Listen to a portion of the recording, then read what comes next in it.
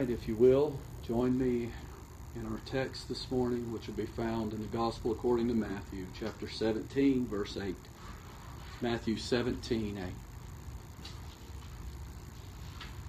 8. And when they had lifted up their eyes, they saw no man save Jesus only. Let us pray. O Lord, how great Thou art. How merciful Thou art. What a great, faithful, and true Lord Thou art. I come this morning asking, Lord, for Thy bidding, that You would be pleased to bid us to Thy table. That indeed, Lord, You would rapture our souls. Bring them forth today to sit at Thy feet, to see Thee only. As we're cumbered with many things in this life, oh Lord, may You indeed reveal to us this day the one thing needful, and that You would indeed show us that that is Thee.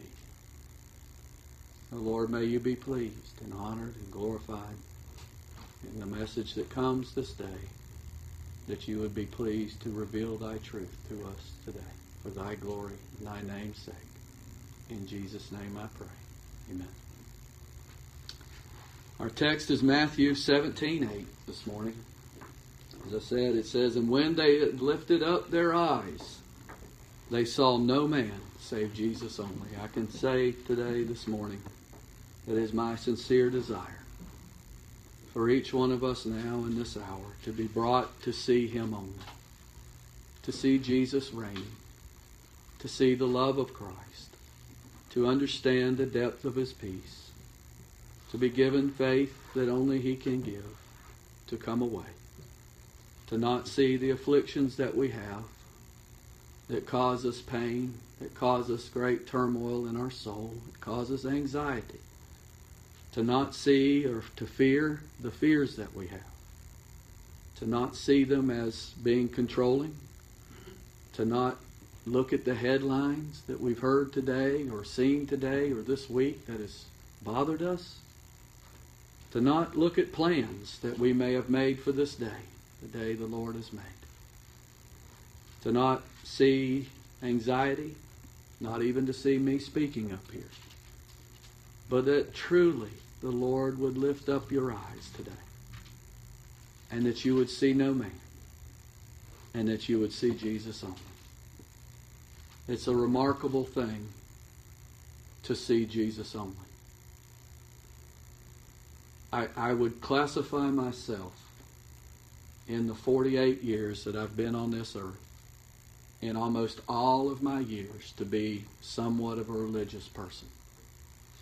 Many of my years were spent in learning theology and learning things about God, and boy, it's easy to get immersed in that stuff. But I tell you what, to see Christ reigning in the Scriptures, to see Christ reigning in your soul, to see Him sitting in heaven on the right hand of the Father. I know it was the need of the hour then for these disciples. I know it's the need for us now at this hour. To see no man, but to see Jesus only. That's my desire today. As we begin this chapter, we know that this is the Matthew's account of what's called the Transfiguration. And we're told after 6 days, Jesus took, this is in verse 1, He took Peter, James, and John. I was reading an author this week that said he called them the elect of the elect, because they seemed to be the ones that Jesus chose out of the disciples to witness this, the Transfiguration, and to witness, to be with Him when He went in the garden to pray. And don't miss that. They were the witnesses of those things that Jesus, at the height here, when they would see Him as God, and also when they would see Him in His humility. And I don't look at these three as being exalted above any others in the church. I see them as being representatives of the church. I see them as being the Lord showing the necessity that He would show them, the necessity of seeing Christ in the way that He would reveal Himself today as the God-man. So He brought Peter, James, and John, His brother, and bringeth them up into a high mountain apart, away from everyone. He took them up there and he was transfigured before them. A lot has been written about this. I think it's simple. I think it's simple to say that he showed himself as something that was not regular to them every day of their life when he was with them preaching and teaching and in the synagogue.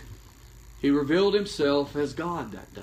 He revealed himself in the glory of God. He revealed himself as in the Shekinah glory of God. He was transfigured where man can't put it into words. Where the glories of the heavens were opened and Jesus was sitting there shining before them. And his face did shine as the sun. And his raiment was white as light. And we're told later that these three, at least two of them wrote about it because it had a great effect on them. We see Christ today as Christ reveals himself. But it's the same way, by faith. They couldn't apprehend anything that Christ revealed to them that day. They couldn't see him as glorious. They couldn't see anything unless the Lord opened the heavens for them to see him. Unless the Lord's faith was given to them to understand what was going on before them. And you'll see that in a minute as Peter seems to be lost with what's being revealed to them. So, as Jesus was transfigured before them, they saw his glory. They saw the essence of God, and they saw the essence of man perfectly come together. And at this moment, as I said, it was something out of the ordinary, where Jesus revealed himself, and it would have a great effect on Peter. Peter would write later in 2 Peter 1:16, "For we have not followed cunningly devised fables." There was a lot of things put out about Jesus, as there is today. There's a lot of false theology out there. There's a lot of man-centeredness. There's a lot of man saying, this is who Jesus is. Follow me. But Peter said, we, the children of God, the church, have not followed cunningly devised fables when we made known unto you the power and coming of our Lord Jesus Christ, but were eyewitnesses of his majesty. Peter remembered this later. It made a profound effect on Peter to see Christ as God. You and I today, it will have the same effect on us to not see him as man, but to see him as God. I think as we go through this passage, you're going to see some of the things that we stumble over in this life, where God the Father is concerned, where the Son is concerned. And there's so much religion out there today that delineates and puts a division between Christ the Father and the Holy Ghost and makes Jesus to be someone that the Father's not. Or the Father was this way, but Jesus is this way. But that's not the case. You won't find that in the Word. You'll see that Jesus over and over said that I and the Father are one. He was a perfect representative of the Father. And that's what we see here as he was transfigured before them. It would have an effect upon John also. John wrote in 1:14, "And the Word was made flesh, and dwelt among us, and we beheld his glory, the glory as of the only begotten of the Father, full of grace and truth." That's very important. Full of grace and truth. To behold Christ in his glory is to see him full of grace and truth and mercy and peace and love. That's what he is to his children. But he's also perfectly just. He's perfectly holy. He's perfectly perfect as God and man. Paul would write in Colossians 2:9, "For in him," that's in Christ, "dwelleth all the fullness of the Godhead bodily." We see that in this passage. Jesus revealed himself as having the entire Godhead showing forth in him as the glory of the Father, as the glory of the Holy Ghost, as the glory of himself. So, as I've said, it's so important. I know that one of the things that stuck with me over the years, I've read a lot. I've read of all of everything that Thomas Bradbury wrote. I've read it once or two times, but I remember that's one of the things that he was asked as it got later in his life. That's big for some people. What do you want on your tombstone? Or what do you want to be remembered by? Or that was always, it's always there in the forefront of man's mind. How do you want to be remembered? And Bradbury's answer was, I want to be remembered as a Trinitarian. One who saw the glory of God, the three in one. Not to the exalting of one to harm the other, or to put down the one and pit them against each other as religion did at that day, and certainly still does today. And I hope that's our desire, to see Him that way too. To see the Lord highly lifted up this way. And He was transfigured before them, and His face did shine as the sun, and His raiment was white as the light. And behold, there appeared unto them Moses and Elijah talking with Him. It's interesting that these two were chosen. Moses, and it's easy to understand, Moses was a representative of the law, but Elijah was a representative of the prophets. But Moses, who God buried. No man today knows where Moses was buried.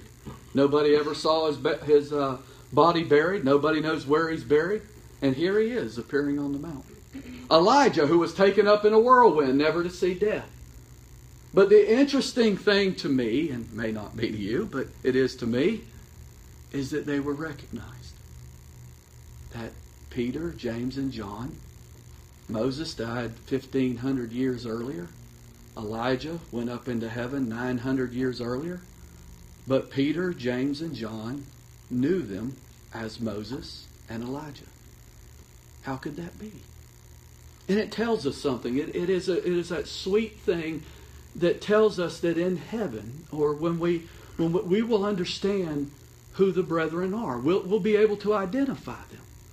Not to the point where we're about to see where they're lifted up, but to see Christ work, to see what we are in Christ, to see the fulfillment, and that day, what we'll see Him as He is, but we'll be known as we're known. I thought about that when I read that, and that's what struck me. I said, how did they know? How did they know what Moses looked like? How did they know what Elijah looked like? But the saints have that kinship with one another. They have that understanding. It'll be revealed to them who the elect are and who we are in glory. But we see them transfigured right here before they're, or that we see them talking with Jesus, who's transfigured before their eyes, and they're having a conversation. And then Peter, which we've learned many times in the Scriptures, we have him as one who was always the spokesman. Seemed to be the guy who always spoke for the disciples, and Luke's account said that he just woke up. Mark's account said that he was very afraid. So we think about that as just being woken out of a nap or whatever he had woken out of. We think of Luke's account that says, or Mark's account that said he was afraid, and then we get this kind of reaction. Peter said, and then answered Peter and said unto Jesus, Lord, it is good for us to be here. It is profitable for us to be here. Peter knew when he saw Elijah and when he saw Moses and he saw Jesus transfigured, he knew that this was a very important time. That God was revealing something. He didn't know what. But he knew that it was very important for them to see Christ this way. And he speaks out, as he always did. He says, it's good for us to be here, if thou wilt. Now this was an Old Testament tradition, was it not? We saw it in the Old Testament when one would die, they'd make a pillar or something to the ones that died, and they'd make a monument to remember people by. We still have it in society today. They put monuments everywhere. So Peter says, this is an important day. So Lord, if thou wilt, let us make 3 tabernacles. Let us make 3 little areas of stone here to remember this day. Let's make 3. Let's make one for thee, Lord. Let's make one for Moses. And let's make one for Elijah. And immediately, if you're sitting there in that chair, like me, when I read this now, I'm sure early in my life I didn't see anything wrong. I didn't see anything wrong with Jesus being put on equal par with the law and putting on equal par with with the prophets, as he was a great teacher, and as I saw man, and as man was revealed to me as this great part that he had in some kind of religious way, that it was important for man to come through and man to show forth himself. But that wasn't God's plan. That's not God's plan today. And as Peter spoke and talked about having one made for Moses and one tabernacle made for Elijah and one made for Jesus, we're not told that he wanted to exalt one or the other. He just said, let's make 3. Sounds like a good idea. Let's make sure we never forget this day, and we can. It's a wonderful thing that we see Elijah. And truly, it was. And it's a wonderful thing that we saw Moses. And it was. But if that's what you see is the law in your life, if that's what you have is the have-tos and must-tos and the obedience of the law, if all you've got is the teaching of men, and all you have is what you've heard or what tradition has passed down to you, you'll always put Christ right there with them. And he'll never be exalted. And that's the problem today, and that's one of the easy ways to go to sleep. The easy ways in this life to be slothful. The easy way in this life to get caught up with everything, but just put Jesus in that little box. We'll take him out when we need him. We'll go to work. We'll go to school. We'll go do the things we have to do. We'll try to be good. We'll try to keep the law. And then when we go to learn, or we listen to our parents, or we listen to those, the Christians around us, or we listen to the preacher, and we listen to them, and that's all we need. We can be taught that way, and that's very important, because to be taught and to be obedient and to bring Christ in, that's all we need to do. Peter, who was a Jew, of course this was the way of the Jews, to always exalt the law, and always to exalt their obedience, and always to exalt what the tradition. We see that a lot throughout the Word of God. Traditions, one thing passed down to the other. It's very important. The prophets were very important. But who did the prophets speak of? Who does these scriptures speak of? So while he spake, in verse 5, verse 5, while he yet spake, behold, a bright cloud overshadowed them. Don't miss that. The Father comes in this bright cloud, and it overshadows them. And behold, a voice out of the cloud which said, This is my beloved Son, in whom I am well pleased.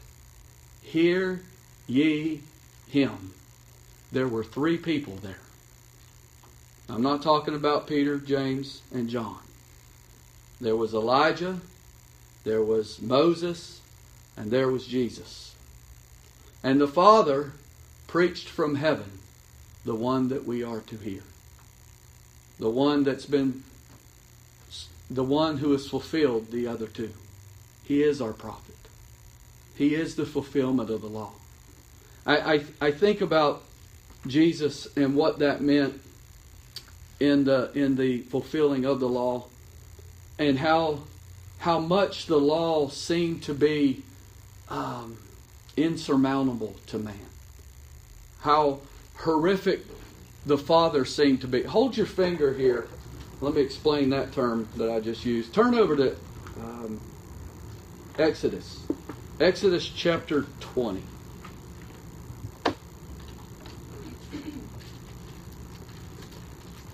This is what it reminded me of, because it got the same reaction from Peter and James and John. In Exodus 20, beginning in verse 18, it says, And all the people saw the thunderings, and the lightnings, and the noise of the trumpet, and the mountain smoking. And when the people saw it, they removed and stood afar off. God's glory was seen in this mountain, from the standpoint that the mountain thundered.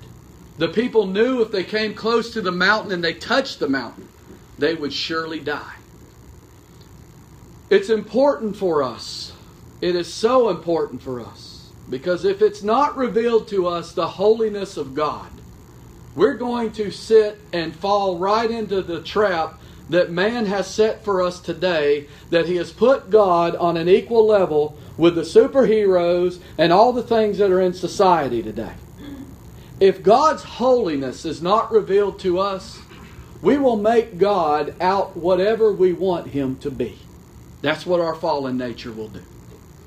If God's holiness is not revealed to us, we will never see Him as He is. That's what was being revealed to them. They saw it, they were moved, they stood far off.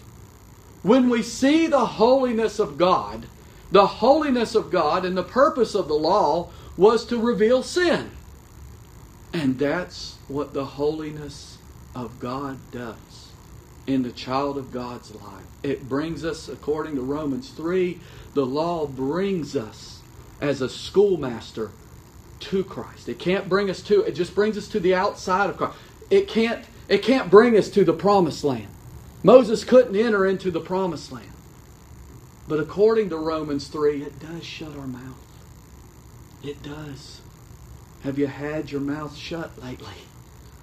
Have you seen the glory of God and the fullness of His holiness, that it has shut your mouth before Him? To say, Lord, Thou art holy, Thou art worthy. You are the one that should receive all honor and all glory. You are the magnificent one. Do we see the Lord this way in His holiness and His perfection? That He can't look on sin. That all sin must be punished. Must be. Because He is perfectly holy. And that's what they saw. And they said unto Moses, verse 19, Speak thou with us. We need someone to speak in between us and God. We need a mediator. We need one to join us to the Father. We can't come to Him. He's too holy. Speak. And they said unto Moses, Speak thou with us, and we will hear.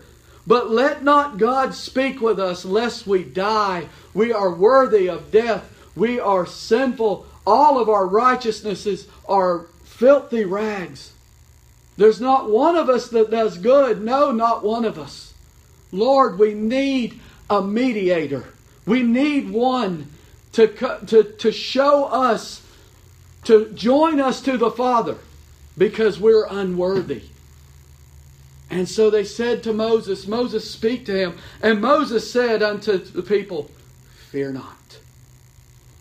Moses was foreshadowing Christ.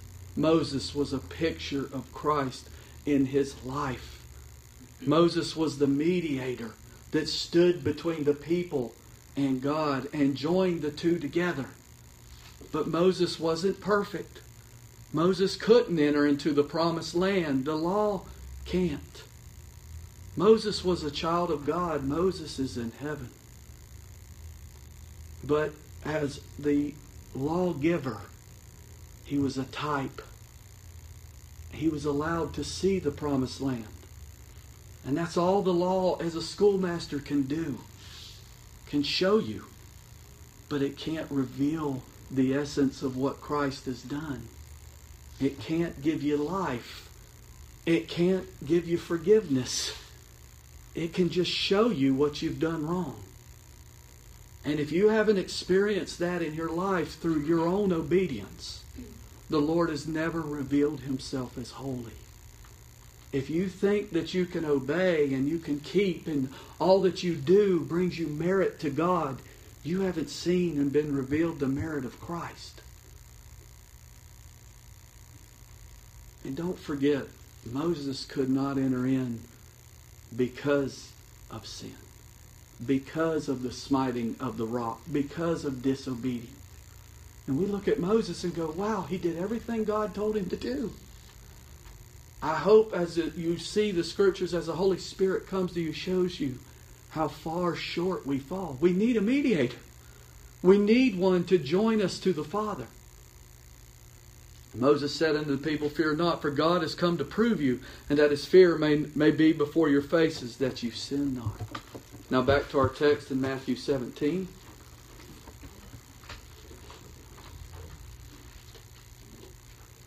In verse 5, the Father said, "Hear ye him. Hear ye him." We had heard this at his baptism, but now he adds, "Hear ye him. Hear ye him above the prophets. Hear ye him above the law. Hear ye him." Peter said, Isaiah said in 42:21, "The Lord is well pleased for his righteousness' sake. He will magnify the law and make it honorable." That's what he did in Christ. That's what he did by the righteousness of Christ. You know, I'm so amazed in this passage. The Lord revealed the glory of himself to Peter. Peter heard the voice of the Father. And we don't have to go far before we see a great fall in Peter. Unbelief. Running away from Christ. Disowning Christ. We must be kept. Seeing the glory of the Father, or hearing the Father's voice and seeing the glory of the Son, that won't keep us. What we get in our mind and what we get in our head, what we see with our eyes, it won't save us. Only Christ can. Only He brings that to us over and shows us that grace and truth came by Him. David said in Psalm 71:16, "I will go in the strength of the Lord God. I will make mention of thy righteousness, even of thine only." That's one who had Christ revealed to him, who had the triune God revealed to him, and was zealous that the crown was on the head of his Lord. That's what hear ye him. That's when the Lord says to us, there's one shepherd, there's one flock, and my sheep will hear my voice, and they shall follow me. That's the gloriousness of the gospel. That's the gloriousness of what the Father said here. Hear ye him. And we will hear him. We are told in the Word of God we will hear him because he's faithful and true to reveal himself. He is faithful and true to bring us to see him. And when the disciples heard it, they fell on their face and were sore afraid. That's the reaction we just read in Exodus. That's the same reaction we have when Peter heard the Father, when he saw the glory of the Son, when all three of them heard it. What else can you do? I don't know about you. I don't know when the Lord reveals himself to you if this is what is resident in your soul. Is there a holy fear of the Lord? Is there an awe that says, Lord, I am altogether undone. I am filthy. And Lord, without you, I can do nothing. Not as a co-pilot. Not as one that I need to join in my hand and say, Lord, let's go together and perform this. But as one who has done all things for me. Who has performed all things for me. When the disciples heard it, they fell on their face. That is a sign of worship. It is a sign of reverence. Has faith led you to this reverence for this Lord? This holy Lord who reveals himself as holy. Who reveals himself as just and sovereign in all that he does. When the disciples heard it, they fell on their face and were sore afraid. And then Jesus came. See that? That's the faithfulness of the shepherd. Jesus came. He sees his sheep. He sees that they've been brought low because He and the Father and the Holy Ghost have brought them low. He comes to them to lift them up. They can't lift themselves up.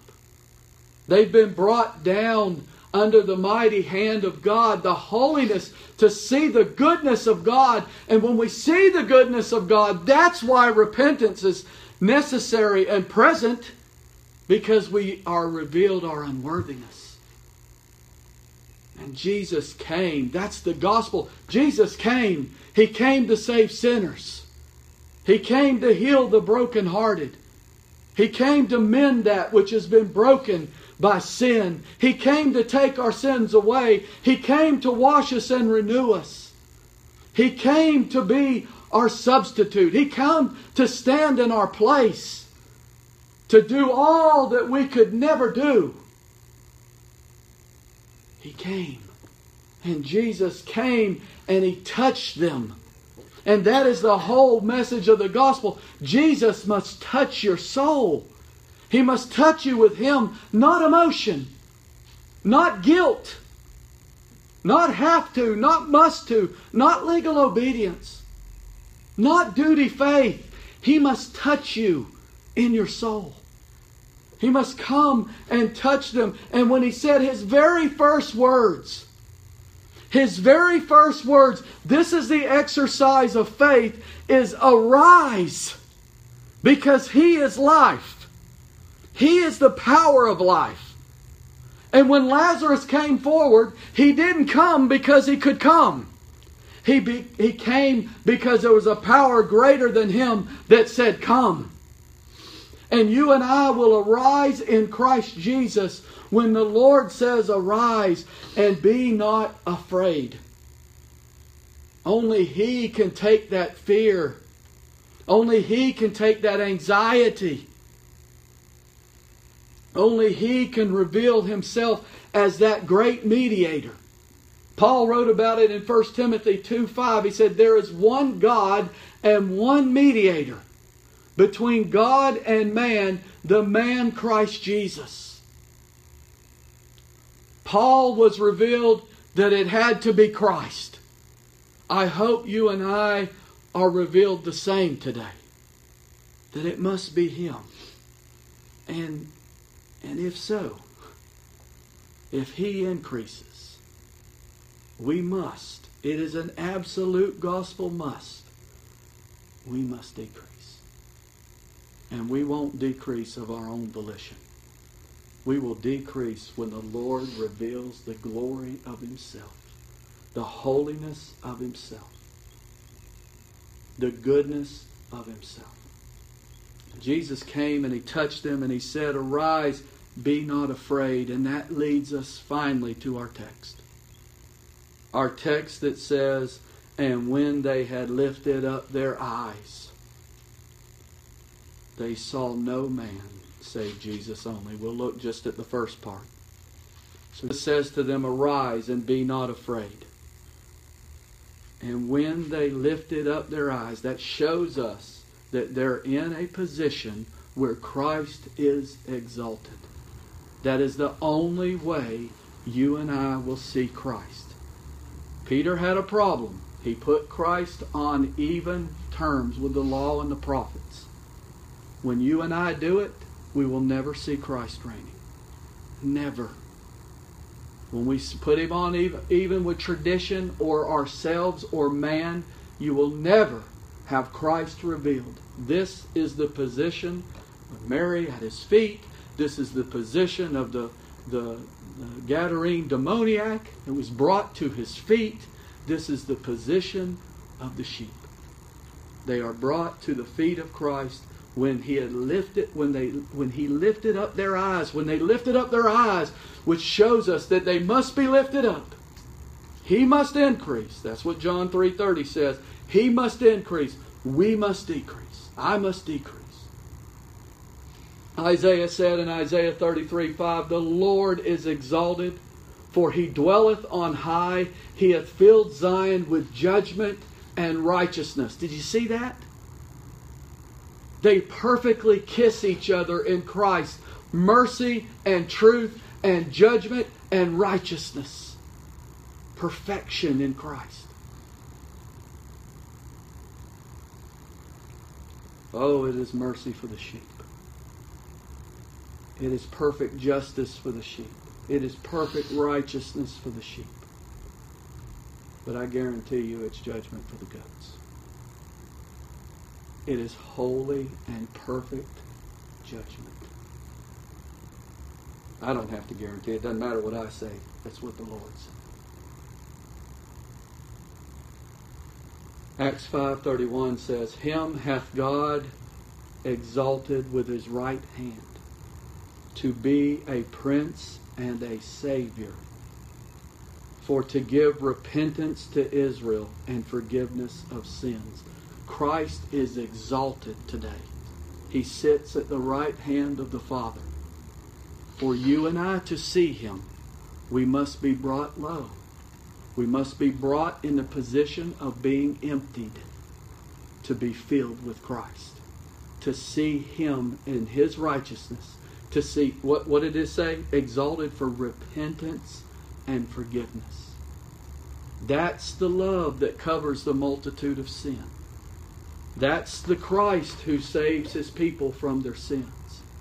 That's the Lord who washes us and renews us in that laver, in the blood of the Lamb, that fountain that's open for us every day as the Lord reveals it and applies it to our soul.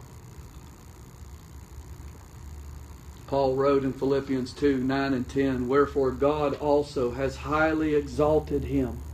He's been exalted by the Father and has given Him a name which is above every name. Now you think about that a minute.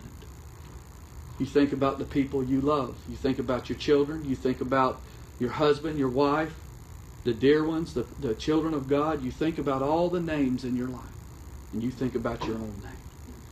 You think about how much you care about that name, what people think about that name, what you go your life to build up your reputation, whatever that name is. And yet the Lord says, and God says in His Word, that God has given Him a name that is above every name.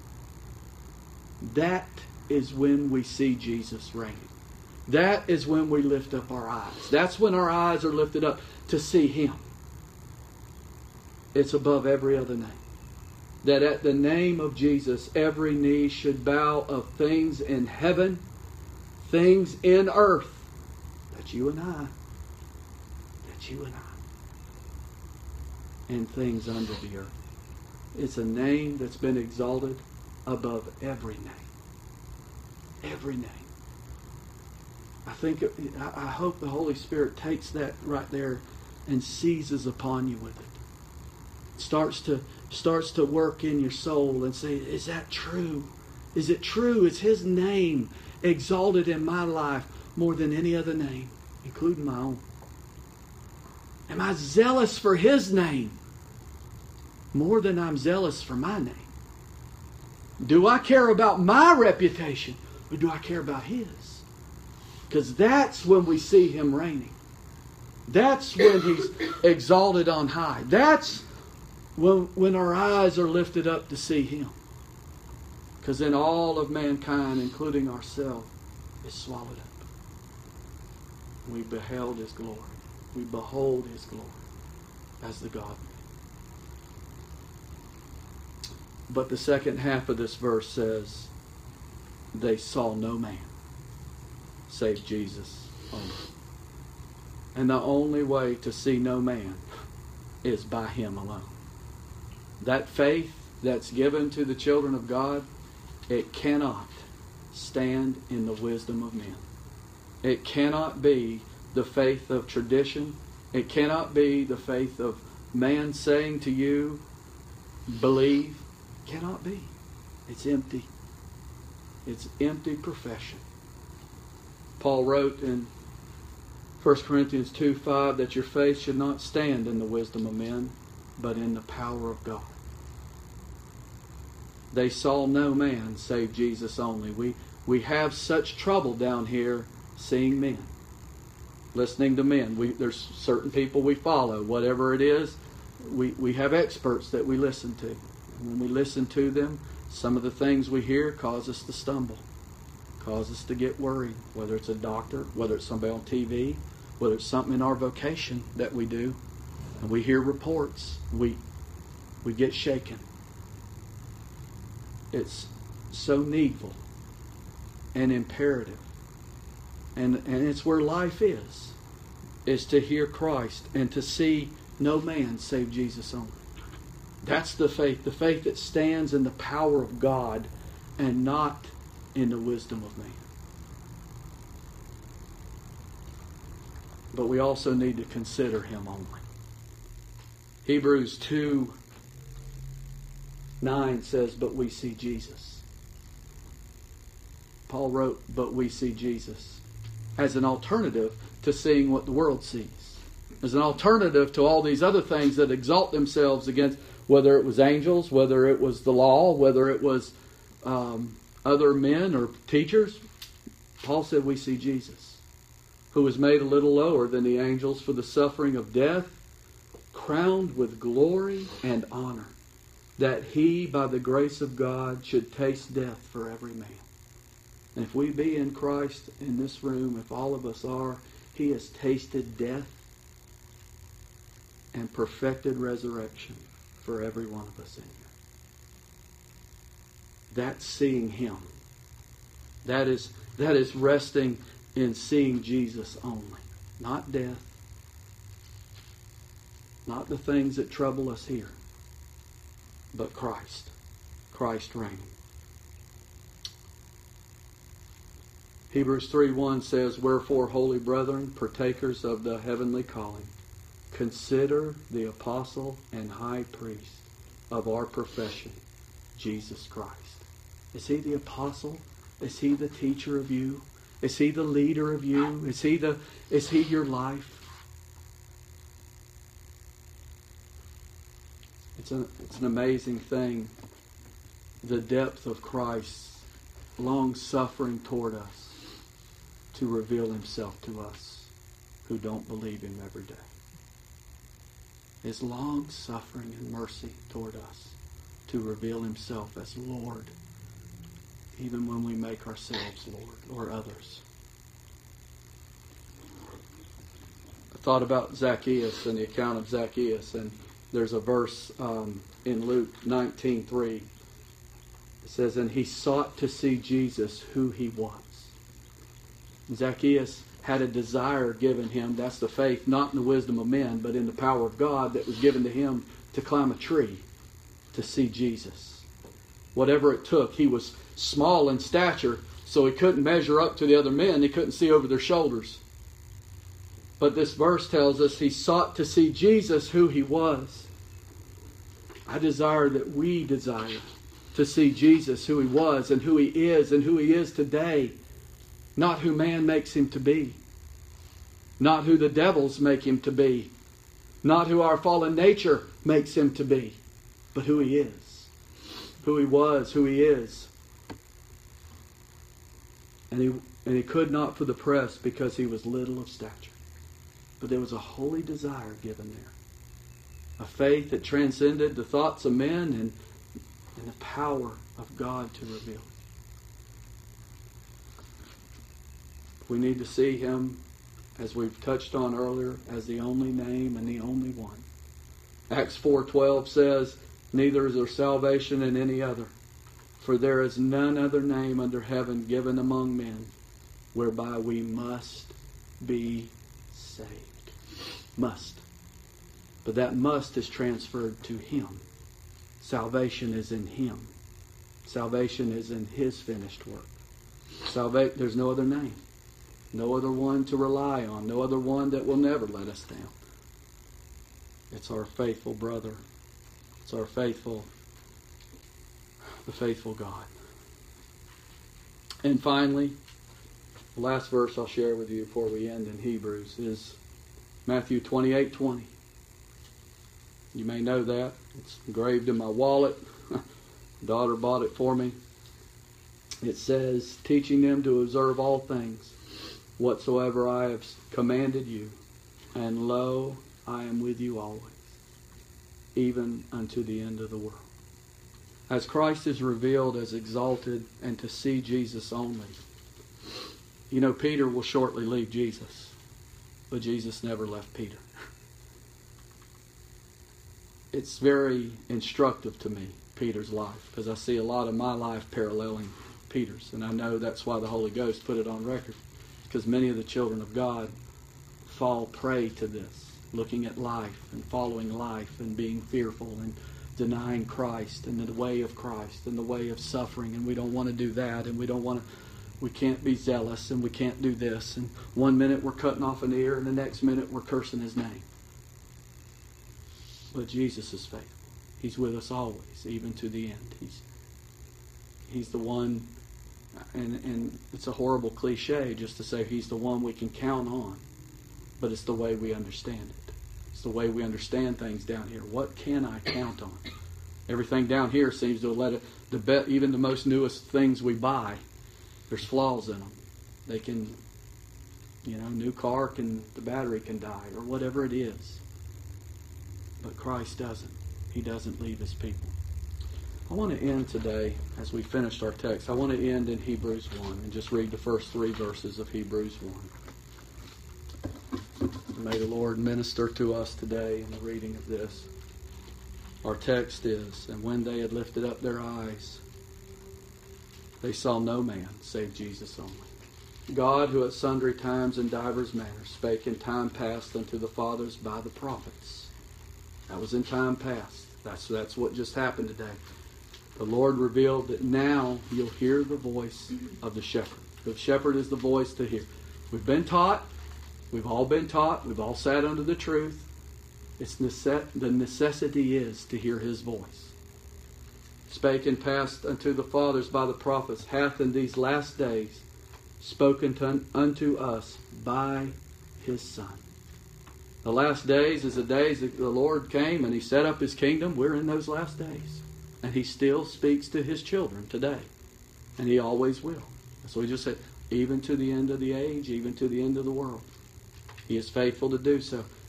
He's spoken to us by His Son. Paul is making the contrast here that there was a time that Jesus wasn't here on this earth. But He now has come in time. He has come to save His people from their sins. The church now, their message going forward is Christ and Christ alone. There's salvation in no other. But in these days He's spoken unto us by a Son, whom He has appointed heir of all things, by whom also He made the worlds, who being the brightness of His glory, and the express image of His person, and upholding all things by the word of His power. Get that. Let that verse sink in. He is God. And He upholds all things by the word of His power. When He had by Himself, no cooperation from man, by Himself purged our sins. It's not you asking for forgiveness. It's Him performing perfect repentance, perfect forgiveness. He's the gift of that, the giver of that gift. He is. He brings you to wash in Himself, in His blood. When He had by Himself purged our sins, sat down on the right hand of the Majesty on high. That's where the Lord is today. He's reigning. Is He your reigning Lord? Is He the King of Kings? Is He the Lord of Lords? If so, you could join me in the reading of this text one more time and understand it and know and say, yes, I know what it's like to be brought there. When they had lifted up their eyes, they saw no man save Jesus only. May the Lord reveal that to us in this hour and as we go from this place in the hour to come, that we see no man but Jesus only. To Him be all glory. Dear Heavenly Father, may Thy power and Thy clarity, Thy love, and Lord, may You be seen. May You be heard. May You be followed in the day of Your power, by Thy glory, for Thy name's sake, and by Thee alone. In Jesus' name I pray. Amen.